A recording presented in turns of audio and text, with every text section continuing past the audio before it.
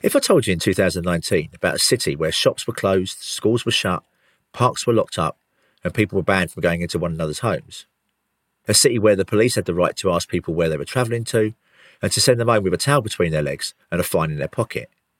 Now, I'm pretty sure that you would think I was talking about somewhere in China, Russia, or North Korea. But of course, this was the case in the whole of the UK in March 2020. We were told that we had no choice but to surrender our liberty to reduce the death toll from COVID-19. The debate about the relative merits of different lockdown measures can become incredibly polarised, and I don't really want to talk about that here. Instead, I want to focus on the age-old debate between security on the one hand and liberty on the other. Are these really two opposing objectives? And if they are, has COVID-19 fundamentally changed the trade-off between them?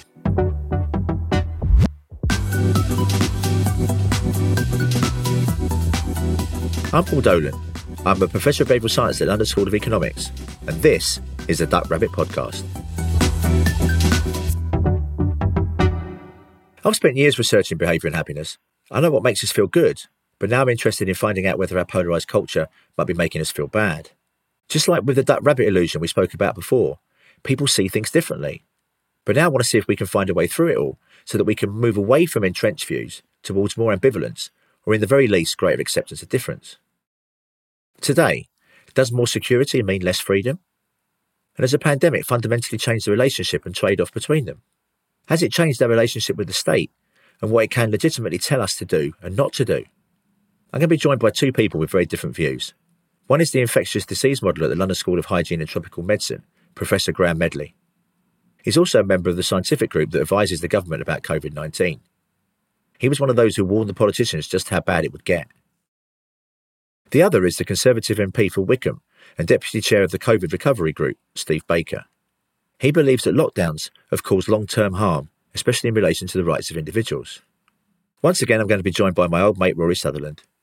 He puts the academic work I do on behavioural science into practice as his job as Vice Chair of Ogilvy, a big advertising agency. Good afternoon, Rory. Nice to see you again. Oh, it's a joy. Listen, today we're going to be talking about security and liberty. Obviously a very timely topic during the course of a pandemic in particular. I'm just challenged really by whether and to what extent there's a trade-off between them, and especially whether that trade-off or the relationship might have changed during the course of a pandemic, and whether it's fundamentally shifted the relationship between the individual and the state. So it's kind of quite a lot in there, but just open that however you wish, really. No, it's interesting, isn't it? Because I think under normal circumstances, we can proceed fairly much under the illusion that individual freedom is paramount, provided you don't directly harm someone else. When you have something highly complicated like a pandemic, of course, the harm is not direct. It's much, much more complicated because, 5 people can go and have a party.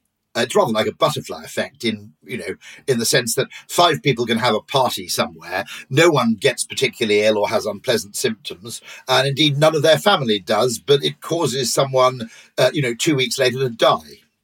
And so that makes the usual kind of very clear line in the sand between what is an individual right and what is a responsibility kind of a bit more nuanced and complicated, I suppose. Let's move on to hear what our WhatsApp group have to say about all of this. I think it was right that we would have lost our liberty for large parts of last year and a significant part of this year to ensure that we're kept safe. I think it's imperative now that the government maintains its grip over this virus, which we seem to be winning, and ensures that only slowly are our liberties restored. I think that the pandemic is such a real and present threat to people that the restrictions on liberty firstly are justified, but also that they won't continue, that it is like a literal pandemic where certain unusual rules apply. We absolutely live in a period of increasing unfreedom because governments very rarely give up powers that they gain for themselves. Even in times of emergency, often those powers are then used.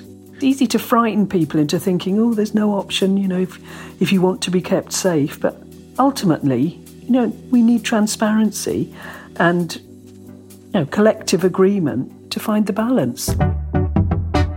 Any thoughts on those comments, Rory? Yeah, it's very interesting because I noticed that a few of them spoke of liberty as if it's something you enjoy day to day. And I must admit, I'd never seen it like that. I would have accepted, had I been alive during World War II, that you accept a temporary loss of liberty in order to guarantee liberty in the future as a general principle. And some of those people were speaking of liberty as if every day of lost liberty is kind of a loss. And I may be wrong, it's just subjective, but I'd never really seen liberty in that way. I suppose fundamentally it's whether one views liberty as a means to an end, which would be the other consequences that come from the expression of freedom, which will include happiness and well-being and all these other things, which actually, by the way, there are some data on international comparisons of happiness that show that countries that have elections and freedoms and rights and stuff are generally happier when you control for all of the other factors that can go into those regression equations. So there tends to be a positive effect of freedom, or whether you see freedom as a fundamental right in itself, and then I guess losing it for even a minute or an hour or a day would be a violation of your rights, and therefore it does matter whether it's a short-term effect. It would still be significant even if it were only over the short term. But listen, let me ask you this. So as a behavioural scientist, I guess I would call you that too, is when the subcommittee of SAGE, the behavioural science group, were thinking early on in the pandemic about how to get more people to engage with the social distancing measures and the compliance with the restrictions, there was an argument, and I'm going to actually read the quote out from their minutes and see what you make of this. A substantial number of people still do not feel sufficiently personally threatened. It could be that they are reassured by the low death rate in their demographic group, although levels of concern may be rising. And then they go on to recommend the perceived level of personal threat needs to be increased among those who are complacent, using hard-hitting emotional messaging. That makes me feel very uncomfortable. I don't know how you feel about that. I think, to be candid about it, there was a degree of propaganda in that the amount of television coverage over younger victims was probably unrepresentative of the numbers. I don't think the television coverage of victims was, shall we say, statistically representative of the demography. I get that about telly and media and radio and whatever. They're always sensationalising things. They're always stoking fear. That's sort of part of what they do. I'm talking about a subcommittee of SAGE containing behavioural scientists making those recommendations. That feels to me to be something quite different. Let's hear from Professor Graham Medley. He's an infectious disease modeller at the London School of Hygiene and Tropical Medicine. I was feeling, sick from the beginning of February.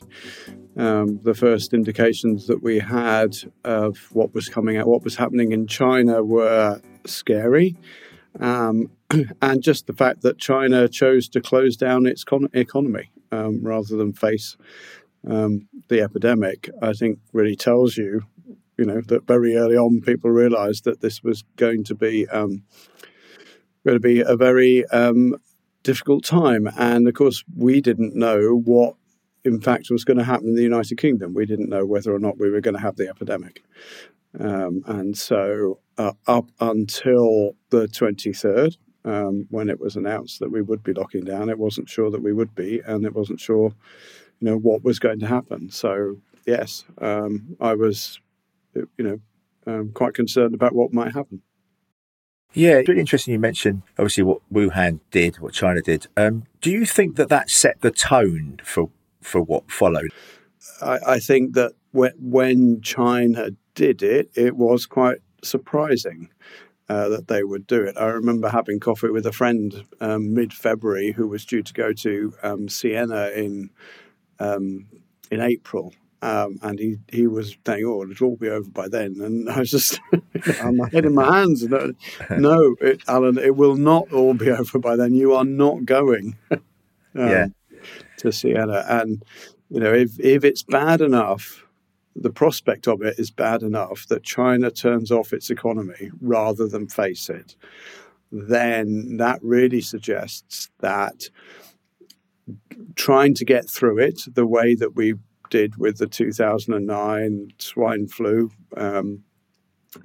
where you just say, right, we're going to have an epidemic now, everybody brace yourselves, really wasn't going to be either very pleasant or it wasn't going to happen. Had nobody else in the world locked down, would the United Kingdom have locked down? I think is an interesting question to think about. The fact that everybody else did lock down, I think that did that have an influence on the decision making in the United Kingdom? Again, something worth considering, I think. So moving on to the liberty security question, I suppose I'll ask the direct question maybe about whether you're concerned in any way about some of the powers that might be within the Coronavirus Act that would kind of, overstep the role of the state in restricting liberties. Yeah, I'm not a politician. I'm not a political scientist. I'm a natural scientist. But I am by nature, the sort of person that doesn't like to see governments imposing rules. So, yes, I am concerned, and I was surprised that, in fact, the House of Commons agreed these measures without much argument, and that I think it was only 85 MPs who voted against the last lockdown measures. So I thought that there would be more, especially in terms of regulation, without, if you like, compensation. I mean, clearly, if you're going to instruct people that they cannot work, then fairness demands and justice demands that you make compensation for that, especially when it's done with such short notice.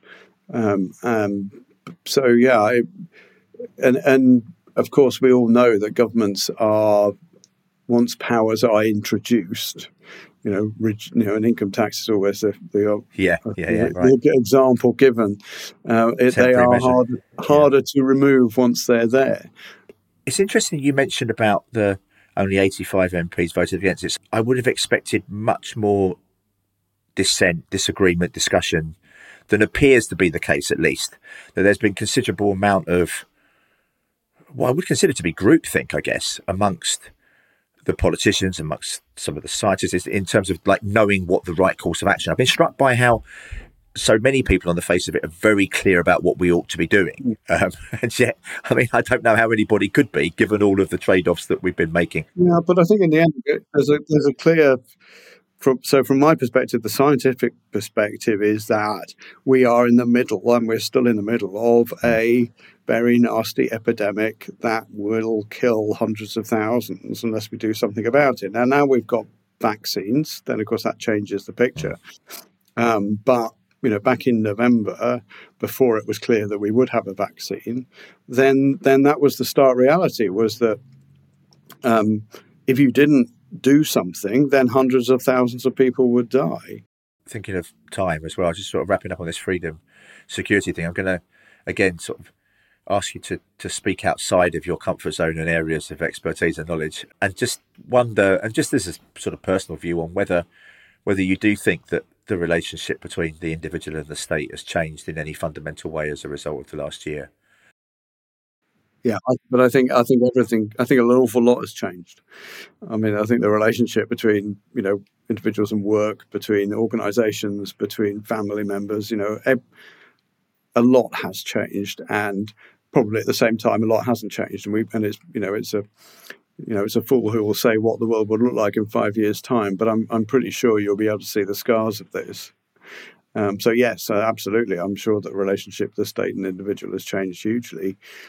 And whether that's for the better or the worse, I don't know. I think the fact that we did lock down, the fact that the government took measures to prevent citizens dying, and took measures which were quite dramatic and in some ways a complete anathema to what governments usually do, I think that's something to ponder about. Is that something to do with the fact that since in the 100 years since 1918?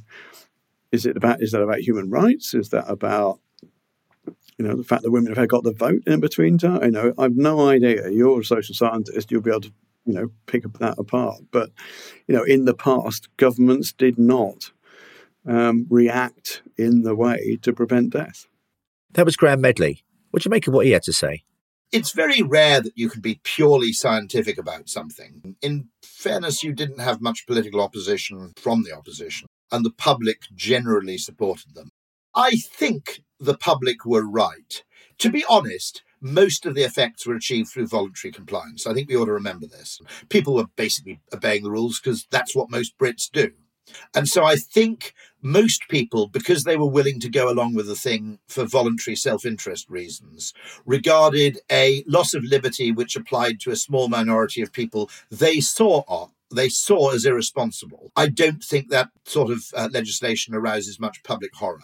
If you demanded something completely unreasonable of people, different matter. But in this instance, people were mostly happy to go along with it through perfectly natural self-interest and a reasonable sense of altruism. Let's hear from Steve Baker. He's a Conservative MP for Wickham and Deputy Chair of the COVID Recovery Group. Very early on, when we set up the COVID Recovery Group, we did a big chart showing what items we thought we wanted to talk about, and that was about September. But by then it had become extremely clear that the public were not very alive to civil liberties, not merely for their own sake, but for what they mean in all of our lives. Like, so, for example, closing shoe shops right now means kids are going to school with ill-fitting shoes, and we seem to be completely blind to that. So, it's been really horrific and very surprising that the public are being terrified of the disease, sometimes not reasonably so, because of government action. People have been demanding, really, that they wanted to comply, and you can see how tyranny could happen. You mentioned terrified, and there's no doubt that the emotion of fear has been, let's put it mildly, tapped into. Yep. And arguably magnified in order to get people to comply. That's a little troubling, and I wonder whether sort of ethical bases or justification for that comes from, and why that hasn't, on the face of it, been properly factored into the decision-making process. I was really horrified when I saw the paper from the behavioural group, was it SPI-B, saying the options for increasing public compliance, having on it increasing people's personal sense of threat. It's really horrified. The idea that a government, a Conservative government, would set out to frighten the public deliberately as a matter of policy is genuinely horrific and should never, ever, ever happen. So I was really surprised by that, and it's hardly any wonder that the public therefore now are quite worried. So, for example, this morning I listened to an advert on LBC just before I gave them an interview. I listened to this person, the professional actor, using a quaver in their voice as they said the virus could be in the air. And it is strictly true, the virus could be in the air, but we also know that the scientific evidence is that it's most unlikely you'll catch the virus when you're outside. Yeah, because it's been interesting, as you and I have discussed before, right? Whatever the Conservative government has suggested by way of lockdown measures, the left have suggested more. I mean, that's literally been, almost without exception, the response.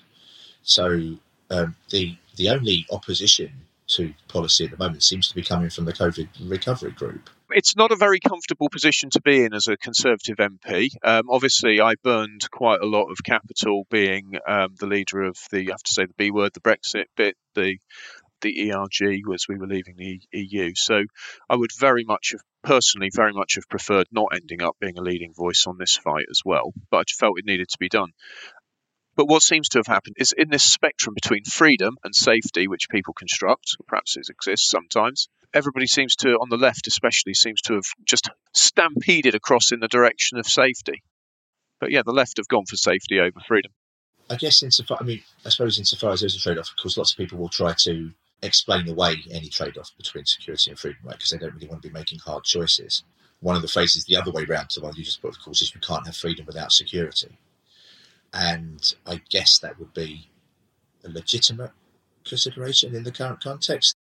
Yeah, freedom and security, we require both. And, we must go on into the uncertain and the unknown using what reason we have to plan as best as we are able for both freedom and security. If I recall, that is how the open society and its enemies ends, something like that. And that's a really hard problem. And in a sense, in politics and public policy, we're always dealing with really hard problems.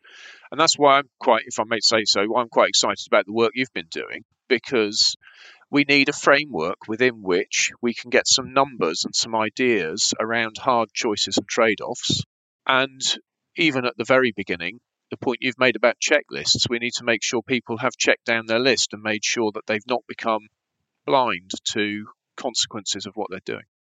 Can I return to this liberty security issue? I just wonder whether, to what degree, and of course we can never predict the future anyway, but especially not during a time of crisis, but I just wonder whether, and to what extent you think any of that willingness to forego liberties in response to a pandemic and the fear associated with it will stick, and whether we fundamentally change the relationship between the individual and the state through this process. I think the Tory party does love liberty and doesn't enjoy living like this. But are there forces within the state who are insulated from the costs of lockdown who quite like it? Yes, I see it all the time. I think people whose incomes they can take for granted off the taxpayer, who quite like working from comfortable homes, I think do quite like it. And you can see it when you have conversations like this one over Zoom. It's not that they're not nice people, they're lovely people. I'm sure they're charming people with the best of intentions. But nevertheless, there's something about the way they're speaking which radiates a sense of being relaxed with where we are and what's happening, and that it's not troubling to them. Whereas I suspect that whenever anyone speaks to me, it's obvious that I'm deeply aggravated and vexed by living like this. That was Steve Baker. What do you make of his comments? Yes, I'm interested in his point that he thinks that there was probably too much fear and that therefore the fear then caused economic consequences, which ultimately would lead to a worse outcome than if the fear had been perhaps slightly underplayed. I think it's interesting because I think we naturally tend to overplay fear of things like this in our own heads, and probably for evolutionary reasons, that we've evolved always to consider what's the worst that can happen rather than I expect I'll just luck it out in conditions like this.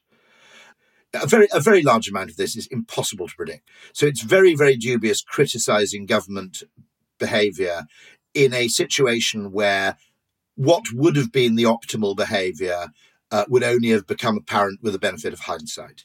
And so a government that acts on the precautionary principle here strikes me as doing the right thing, actually. But I do agree with him in the sense that the other costs have probably, and by which we mean health and mortality costs, by the way, it's not just economic costs, but economic costs also have health costs, I accept that. I think it's probably fair to say that they haven't been adequately accounted for.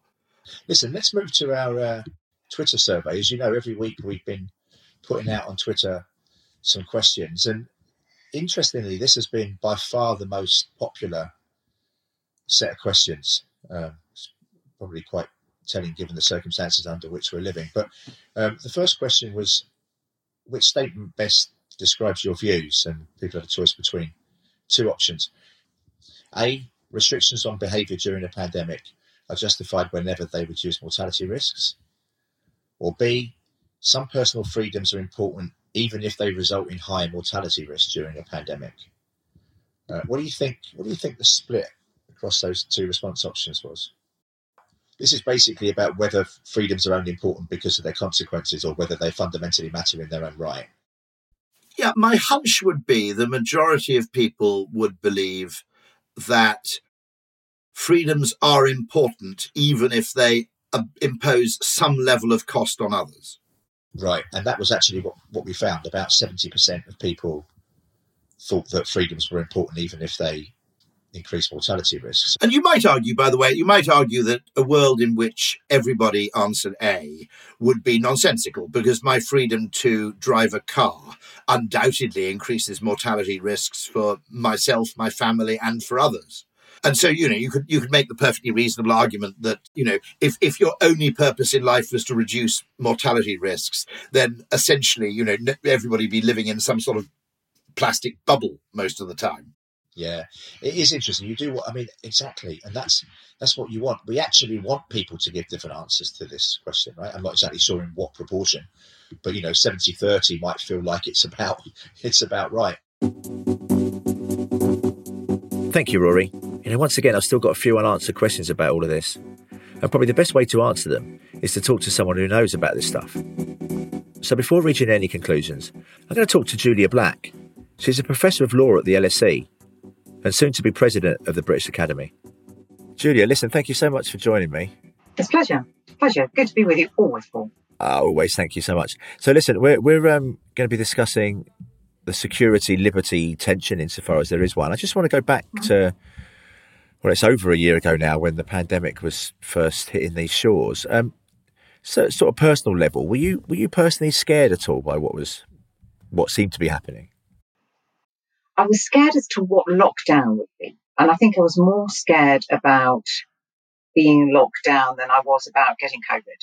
Okay. And in fact, I've never personally been particularly scared about getting COVID. It's not because I don't think I would be subjectively immune to it, that I would get it any worse than anybody else. But just looking at the risks of contracting it, when you compare it against the risks of doing any other things, it wasn't, the risks were high, but it wasn't such that you were automatically going to get COVID when you went out. And if you did, you were automatically going to get hospital. So I wasn't so scared, as it were, about being ill, but I was more nervous about, well, what will it mean to be in lockdown? What do you mean I can't leave my house? And how much pasta and loo roll do we need?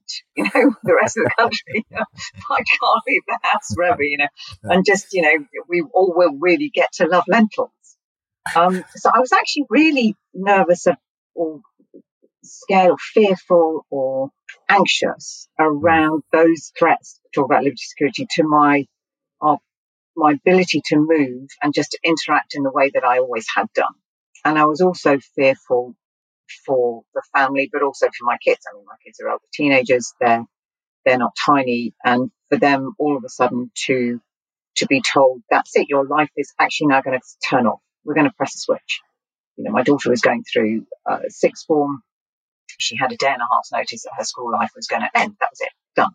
And it was that dramatic turning the switch, which I myself found quite difficult to manage and come to terms with, rather than I'm going to get sick and I might end up in hospital and I might die.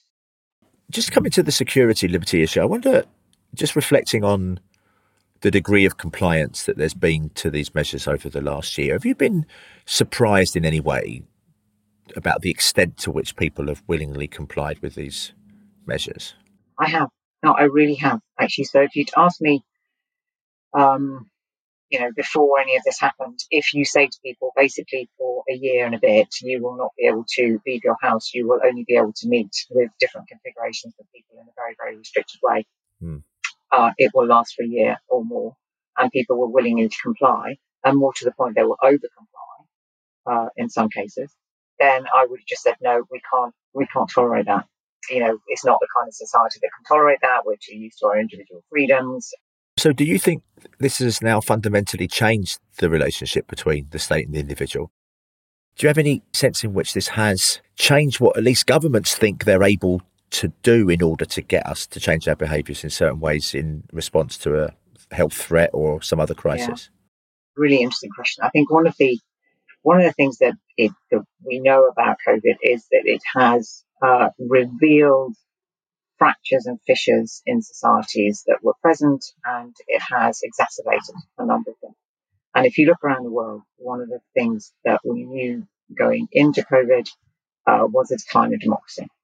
So if you look at Freedom House, a monitor of democratic regimes around the world, and since 2006, twice as many countries have become less democratic as have become more democratic. And I think one of the concerns that I would have is the question of normalization. So you've had all of these powers come in play. So we start to very subtly change our sense of appropriateness, of that balance to the main theme between liberty and security. My concern is that then becomes that resets our calibration of what's normal and what in terms of restrictions on our liberties, which enables more liberties to be taken from us than we would have allowed in peacetime. I suppose my own personal take on this is that I've always, not always, but I guess I've thought of the state largely as a benevolent force. And I guess, British people are largely trusting of the state, aren't they? At least more so than maybe in other countries like the US. But maybe we've become too trusting and complacent, and that aligned with the fear, this is almost like a sort of sweet spot of an accumulation of government powers that they're going to be quite resistant or slow to give back. Am I overly concerned? I mean, I'm starting to sound a bit paranoid when I hear myself say that. But am I getting paranoid? I mean, well, what I find really interesting here is a kind of a recalibration, as it were, of the relationship between liberty and security. So, under a normal model of sort of Western liberal conceptions of human rights, they're vertical in kind of human rights speak, so they're rights of the individual against the state. And the default is maximum amounts of personal liberty, which are can be curtailed only to the limited extent which is necessary to pursue some kind of state collective goal. So national security is the kind of the limiter, as it were, of liberty. And that's usually conceived of in terms of literal military senses of national security. So there's a war, there's a crime, there's a violence. Okay, it would extend perhaps now into cyber. But you have that expansion of liberty to the extent limited by the collective needs of the government and the state in that national security sense. And kind of what we're seeing shifting now in the sense of public health security, national security, is that actually public health security is a precondition for you to be able to exercise your liberties. The world isn't safe to travel around in until everybody's vaccinated. So there's a kind of the collective there. And what's happening now is that with that precondition, as it were, well, we have to have our public health security in place for you to be able to go and exercise your own liberties so that you don't get sick from other people and you don't make other people sick. Is we've kind of reversed that. Do you see what I mean? So that's no really longer interesting. liberty constrained by security, but security is a collective security as a precondition for the exercise of individual liberty. And that takes us much more into kind of a authoritarian collectivist mindset, very China kind of mindset ideology, which is the priority of the collective over the individual. Yes. And so I just worry about that shift. And if we're seeing that, and if we are, then where are the constraints on the pursuit of collective security? Again, I've really enjoyed trying to work my way through this issue of security versus liberty. I feel like I've been on a personal journey, especially over this last year. Maybe I didn't realise just how much of a libertarian I am. Over the last year, governments have responded like never before to the risk of dying. And maybe this is because we've become more civilised. But it might also be because we've become more scared of death. Terror management theory posits that the fear of death drives much of human behaviour. It leads us to endorse certain worldviews, such as the belief in the afterlife, and that gives us a sense of symbolic immortality. It also endorses the general idea that human life is a protected or sacred value. If we start thinking about trade-offs for other attributes of value, such as income, mental health, or even education, and they start to be seen as impossible and immoral. And if you seek to quantify the value of human life, well, then this evokes a really strong feeling of moral disgust in other people, and you risk a considerable degree of social disapproval. There's no doubt that this narrative to preserve life was bolstered by how China responded to the coronavirus. We actually didn't have a great deal of choice to follow what other countries did once China had set the lead. In fact, the public and media wanted us to follow too. And really, honestly, I have no idea. I don't know whether that was the right thing to do at the time. If the NHS was facing being overwhelmed and facing an existential crisis, then maybe it was the right thing to do. The world was certainly uncertain at that time, but that makes anybody who has any certainty in what to do a little suspect, I think. I am certain that the uncertainty, and especially about the effects of some monumental decisions, like shutting down most of the economy and closing schools and universities, should have meant that we would have been hearing lots of different arguments and viewpoints. And yet the only narrative in town was the harm caused by COVID. Even sensible suggestions like focused protection were shouted down. And just like Julia, I was more fearful of the policy responses to COVID rather than I was to COVID itself. And not just for myself, but to other people, to other vulnerable populations like children and young people. And whilst we're on the subject of fear, I'm also certain about something else. I'm certain that it's wrong to increase the perceived level of personal threat by using hard-hitting emotional messaging. Using such messaging to increase the salience of our behaviour on other people's risks is entirely legitimate. Explicitly manipulating people to make them more scared is not. As a behavioural scientist, I've long been interested in the idea of nudging people to behave differently, but I firmly believe that we must be honest about the facts of our nudges. Fear's not like a tap that you can turn on and off. Once you turn it on, it's really hard to turn it off again. And I think we see that legacy more than a year after COVID first hit these shores. We see it amongst policymakers too, and they're at the age when existential dread is at its highest, around the 50s. All of this has played into the situational blindness that we've witnessed. By this, I mean a very narrow set of policy objectives have been dominant, essentially deaths from COVID and transmission rates. They're really all that matters. And all the other health, economic and social effects get overlooked. Now, I know that security and liberty are not always traded off against one another. You can't have freedom without some safety, for example. But it does feel like liberties have become increasingly a luxury good. And where are the checks and balances to this? One thing I do know is that we need a distribution of different people across society. People that are willing to argue and engage with one another and to be respectful of each other's opinions. I'm really concerned by the groupthink that exists at the minute. I can't believe that there's such a consensus at a time of great uncertainty. This must mean that some sensible voices are being drowned out. We need to flush out these arguments and, you know what, right now we could do with a few more libertarians.